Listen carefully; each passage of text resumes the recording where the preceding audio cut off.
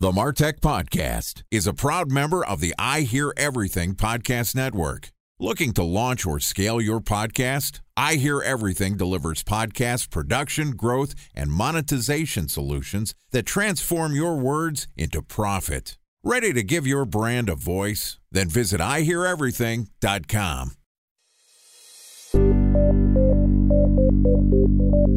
From advertising to software as a service to data.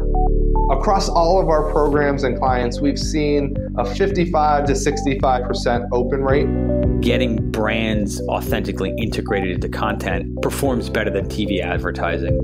Typical lifespan of an article is about 24 to 36 hours. If we're reaching out to the right person with the right message and a clear call to action, then it's just a matter of timing. Welcome to the MarTech Podcast, a Ben J. Schaap LLC production. In this podcast, you'll hear the stories of world-class marketers that use technology to drive business results and achieve career success. We'll unearth the real-world experiences of some of the brightest minds in the marketing and technology space so you can learn the tools, tips, and tricks they've learned along the way. Now here's the host of the MarTech Podcast, Benjamin Shapiro. Welcome to the MarTech Podcast. Today we're going to discuss the process to build and the value of a community on Facebook.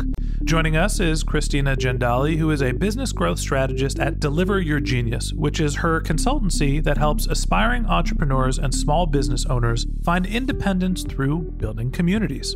And today, Christina is going to walk us through why building a community specifically on Facebook is a valuable marketing asset. Okay. Here's my conversation with Christina Jandali, business growth strategist at Deliver Your Genius. Christina, welcome to the MarTech Podcast. Hey, thanks for having me. Excited to have you on the show. Good to reconnect. We talked a couple of weeks ago. I'm interested in growing a Facebook community to help engage other people that might be interested in the MarTech Podcast. We were connected through mutual friends, and you sold me. It's something that we have in our plans to start building our community, not just on the podcast, but in other social media channels. And through your advice, we bumped Facebook up on our plans. Talk to me a little bit about why community is so important, and tell everybody else that's listening to this podcast about why you recommend Facebook to be the primary driver of community. I think the big thing, we're starting to see a big shift, especially in the online business space. People that are using online strategies, social media strategies in an effort to build their business. And we're starting to see is that there's this deep desire shifting away from what I call old school marketing, where it always felt like mass production, one to many. It was like people felt like they were one of thousands of people. Things didn't feel very personalized. We're really moving to an era where there's a deep desire for authenticity, for connection, for trueness, for two-way interaction and conversation. People don't want to be distances away from the people that they want to invest in, companies that they want to invest in. They want to feel like they're part of it or that they have a buy-in to that. And communities are the perfect place to just create conversation around your marketing material that you're putting out, in regards to podcasts, and create conversation around what people are talking about on the show, to create conversation about what's going on with your ideal clients, with the people that you're serving, with your customers, what's going on with them so that you can bring them as part of the conversation and have them as a sense of belonging. And community is really the place to be able to do that. There's no other place online right now that you have the opportunity to create that level of community. If you think about social media platforms like Instagram, stories are super popular right now. They last for a day and then they disappear. And then anything that you have on your post is sort of disappearing through this feed. And you don't really have a sense of community. If you scroll through comments on Instagram, a lot of it's very superficial. People are doing it as a strategy to be able to get seen and commenting. If you look at other social media platforms, even just Facebook in general as itself, think about your business page on Facebook as being like the storefront for your business, where you have the opportunity to be able to give people a peek inside as to like why they would want to come in, or the way they're going to take a look. It's like an online business card. It's a storefront. It's giving people a teaser and inviting them to come somewhere else. Whereas your Facebook group is like this community. It's like, come on inside, and you're welcoming people into your digital living room where you have the opportunity to have real conversation and have your ideal clients, have your customers feel like they're part of something, part of your business. And so Facebook groups are really an awesome opportunity to be able to establish that. So the point here is that interactivity is really what community is about. And it gives you the ability not to just communicate with your customers in a one-to-many fashion, but you allow them to communicate with each other. And you can also have direct interaction in a more of a forum setting. You mentioned Facebook a couple times and how there's various social media channels that can allow this sort of one-to-many interaction. Why do you recommend Facebook as opposed to there's community-specific software, there's forums that you can host on your website? What is it about Facebook that you believe makes it the best medium for creating and building a community? Well, the one thing is that people are already on Facebook. I know that sometimes people think my ideal clients and my customers are on Facebook, but whether they're there for related to your business or not, they're looking at pictures of family, friends, and they're already active on the platform. So it gives you the opportunity to be somewhere where people are already spending time. The user base is the highest user base in regards to daily active users than any other social media platform. So you're making it easy for people to be part of. If you're trying to train people to be on another platform that they're not used to being on, in regards to reminders and having people on there, you're making it a much bigger stretch for them rather than being somewhere they're already spending time, so that when you are on their newsfeed and when you are interacting in the Facebook group, it's popping up on their newsfeed as well. So it's an easier, low barrier of entry. Plus, one of the benefits is that Facebook, they've got an incredible amount of data. And as a result of that, they're going to push out and recommend your group to other people that are similar to those that are already in your group. So they'll have this, when your group is growing, when you have engagement in your group, Facebook naturally starts putting it out to other people that are similar to your ideal members. So they actually start doing the marketing for you. So there's a lot of benefits of being able to have it on Facebook. I think the biggest thing is be where people are already spending time. Make it easy for them. And when you're making it easy for them, you can stay in top of mind. You can stay present. You're going to be showing up in their feed and reminding them to come into the group until it starts becoming the thing that they go and jump into each day because they want to see what's going on. So you're removing a big barrier to entry in terms of your initial adoption by using the Facebook platform. You don't have to drive someone to a website, into a forum. You don't have to go through any sort of registration process by moving your community away from a self-contained or a self-owned community onto Facebook. On the flip side, you mentioned that Facebook has access to data. They're also going to do some marketing for you, but you don't necessarily get access to that data. How do you think about the value of the content that's being created in the community? And is there a way to leverage what's happening in your community and in your group on Facebook in a way that the content is valuable? If you own it on your own platform, you get all the SEO benefits, you get all the data of who is in your group yourself. You don't get that in Facebook. How do you balance those two issues?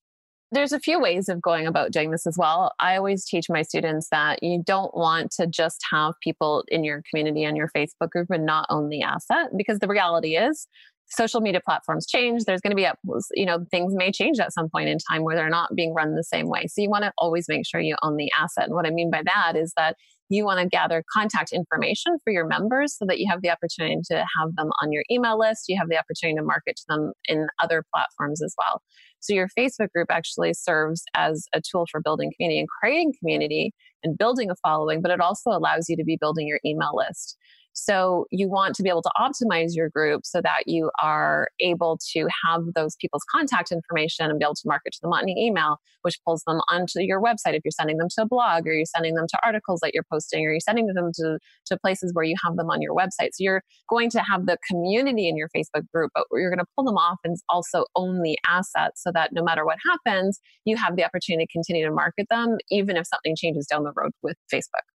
Is there a way to use the content that's created in your community for organic growth, right? If you're having these conversations and you're creating a lot of content, is there a way to port that onto a website outside of the Facebook environment so you can take advantage of the content for SEO purposes? You could certainly duplicate some of the content and be posting it on your website. My recommendation is when it comes to Facebook groups is that you don't want it to be public where everyone can see what's going on in the Facebook group unless they're a member of the Facebook group, because one of the reasons why it creates a sense of community is also a sense of safety. So people feel open and vulnerable to be able to ask questions, to be able to share things that they might not want to share with the whole outside world. So I don't recommend that you have your content public. You don't have your group set up as being public, but you have access to it. But that being said, you can share content from your business page into your Facebook group and have that viewable to on the outside. It's just important that the community and conversation piece of the group stays within the group, but you can certainly take some of that core content pieces that you're creating in your group and repurpose it on multiple different platforms. And like you were talking about, have SEO advantage of that. But the big piece is that the sense of community comes from being there, and the growth on the outside, I think what you're referring to is how do I capitalize on? And that really comes from repurposing some of the pieces of your core content that you'd be sharing in your group. Yeah, one of the things when we had Community Week, this was a while ago on the Martech podcast, I interviewed Rachel McCool, who's the head of community at GoDaddy. She was also the head of community when we worked together at eBay.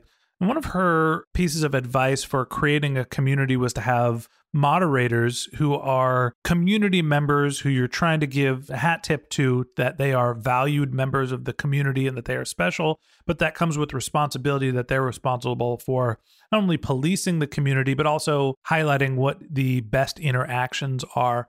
And it seems to me that this is a great potential use for moderators, where when you have a conversation that is insightful and valuable and can make good SEO content, you can use your moderators to bubble that up and then decide to put it on your website or not.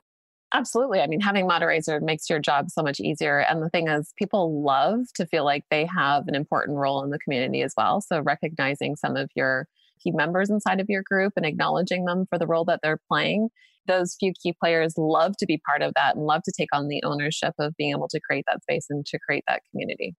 Talk to me more about the community building point. At what point is a community valuable? How much effort do you have to put in to cultivate a community? I know that you said Facebook does some marketing and, has their algorithm to try to find people that would be interested. At what point does a community become valuable, and how much work do you have to put in to grow it? So how much work that you have to put in to grow it initially, I say that half an hour a day to manage your group, for full management of your group, and you can outsource some of that, is an acceptable idea of what you'd be spending time on. Maybe an hour at the very most when you're just getting started and kind of learning the ropes a little bit. So it doesn't need to take a huge amount of time. But when does it become valuable? I mean, we've had students that just started a group that have had less than 100 Facebook group members in their group create 5 figures in one offer that they put together in a single month, and then go on to more. So it depends on what it is that you get to create, all the way from, we can go into this as well, like there's a pop-up Facebook group strategy and a long-term Facebook group strategy. But with a pop-up Facebook group strategy, you can have a Facebook group that's only open for a few weeks to run a promotion and bring people through, and be able to see that build out into 6-figure, 7-figure, multi-7-figure launches as a result of the community that's created in that time frame. So there's 2 different methods of that. But when does it actually become valuable? You can start monetizing your Facebook group right out of the gate within just a few weeks of starting your Facebook group. I'd say, within 4 weeks of starting your Facebook group, you can start to monetize it, and you have the opportunity to scale from there. So it really depends on the business model, what it is that you want to be moving people into, and the purpose behind it. But it's not one of these build it and wait and hope that, one day I can profit from it. Is that you can start monetizing it right away. So you mentioned monetization, and I think that there's the opportunity when you're building a group to sell content assets, your courses. This is my understanding of what your core offering is as a consultant, is helping people become independent, right? Monetize their time, build digital assets that they can sell, and build communities around sharing their skills. What are some of the ways outside of I have experience and I'm going to build a course, have you seen companies, and more specifically, where have you seen brands start to leverage and monetize their Facebook groups? I think that we've seen examples of monetization in Facebook groups for, companies like ClickFunnels using it for their buyers and being able to have opportunities of moving people through. So technology companies that are using it for support for buyers and having the opportunity to offer other services or other upgrades that they have. We've seen people like Gabby Bernstein using it during her book launches to build excitement as she's doing her book launch and doing a book tour and getting people excited and sharing and building community around it. So I think from every aspect of whether you're selling services online, whether you're selling products on like physical products online, whether it's a technology, whether it is doing for a book launch, it really gives you the opportunity to be able to create a following and a community of raving fans of people that are excited. Think about your community as like, it's about the people and the people that you're serving. What you're offering, what you're selling, or however you're monetizing is secondary to that. Your community is for the people that are the ideal candidates for whatever your monetization is. But you're building a sense of, it's really more focused on the movement and the people and a sense of belonging and camaraderie and connectedness between the members. I understand a lot of the value that you're saying in terms of building a community, mostly on the Facebook platform. It can help you do lead acquisition, helps you communicate, builds camaraderie, gives you another path to get your marketing messages out there, another vehicle to try to monetize. What are some of the potential risks of building a community? I think one of the key things is that if you're not clear first in regards to the vibe of your community and how you want things to be, and you're not clear as to the rules that you want to have in place for your group, and you're not continually managing what that looks like and making sure that people are following alongside with that, you can have people that are coming in and spamming inside of your group trying to sell their stuff, or you can have people that are negative Nancy's coming in and complaining about things that aren't their way or what they're looking for. So you can have, I think it's really important that you're starting with the true foundation of how you want your group to look and feel, the type of people that you want to have in there, and be very clear as to what's accepted inside of your group, what rules that you have and what you don't. Because if you don't manage that, it takes one person that can really pull down the experience of the group and have people shut down. So I think that's one of the biggest things to be aware of, is making sure that you are managing, making sure that you aren't having the group full of people that are spamming and including links, and being clear as to what your rules are, and making sure that your community managers are enforcing what those rules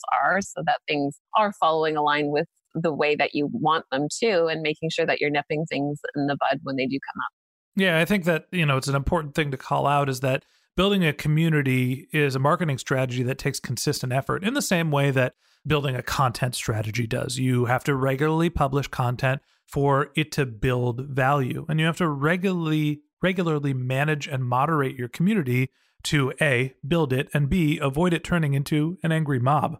Christina, I appreciate you coming on the show and telling us a little bit about the value of community and specifically about Facebook. And I'm really excited to talk to you more about it, and specifically about the dynamics for how to launch and scale a community in tomorrow's episode. So thanks for coming on the show. Thanks for having me. All right, and that wraps up this episode of the MarTech Podcast. Thanks to Christina Jandali, business growth strategist at Deliver Your Genius, for joining us. In part 2 of our interview, which we're going to publish tomorrow morning, Christina is going to talk to us about her playbook for launching and scaling a community on Facebook. If you can't wait until our next episode and you'd like to learn more about Christina, you can click on the link to her LinkedIn profile in our show notes. You can follow her on Instagram. Her handle is Christina.Jandali, Christina.Jandali, or you could visit her website, which is deliveryourgenius.com. I'll add that there's also a great marketing checklist on the homepage of our website, definitely something that you should check out. Just one link in our show notes that I'd like to tell you about. If you didn't have a chance to take notes while you were listening to this podcast, don't worry about it. Just head over to martechpod.com, where we have summaries of all of our episodes and the contact information for our guests. You can also sign up for our weekly newsletter, or send us your topic suggestions or your marketing questions, which we'll answer live on our show. Of course, you could always reach out on social media. My handle is BenJShap, BenJShap, on LinkedIn and on Twitter. And if you haven't subscribed yet and you want a daily stream of marketing and technology knowledge in your podcast feed, in addition to part 2 of our conversation with Christina Jandali, business growth strategist at Deliver Your Genius, we're going to publish an episode every day during the work week. So hit the subscribe button in your podcast app and we'll be back in your feed tomorrow morning. All right, that's it for today. But until next time, my advice is to just focus on keeping your customers happy.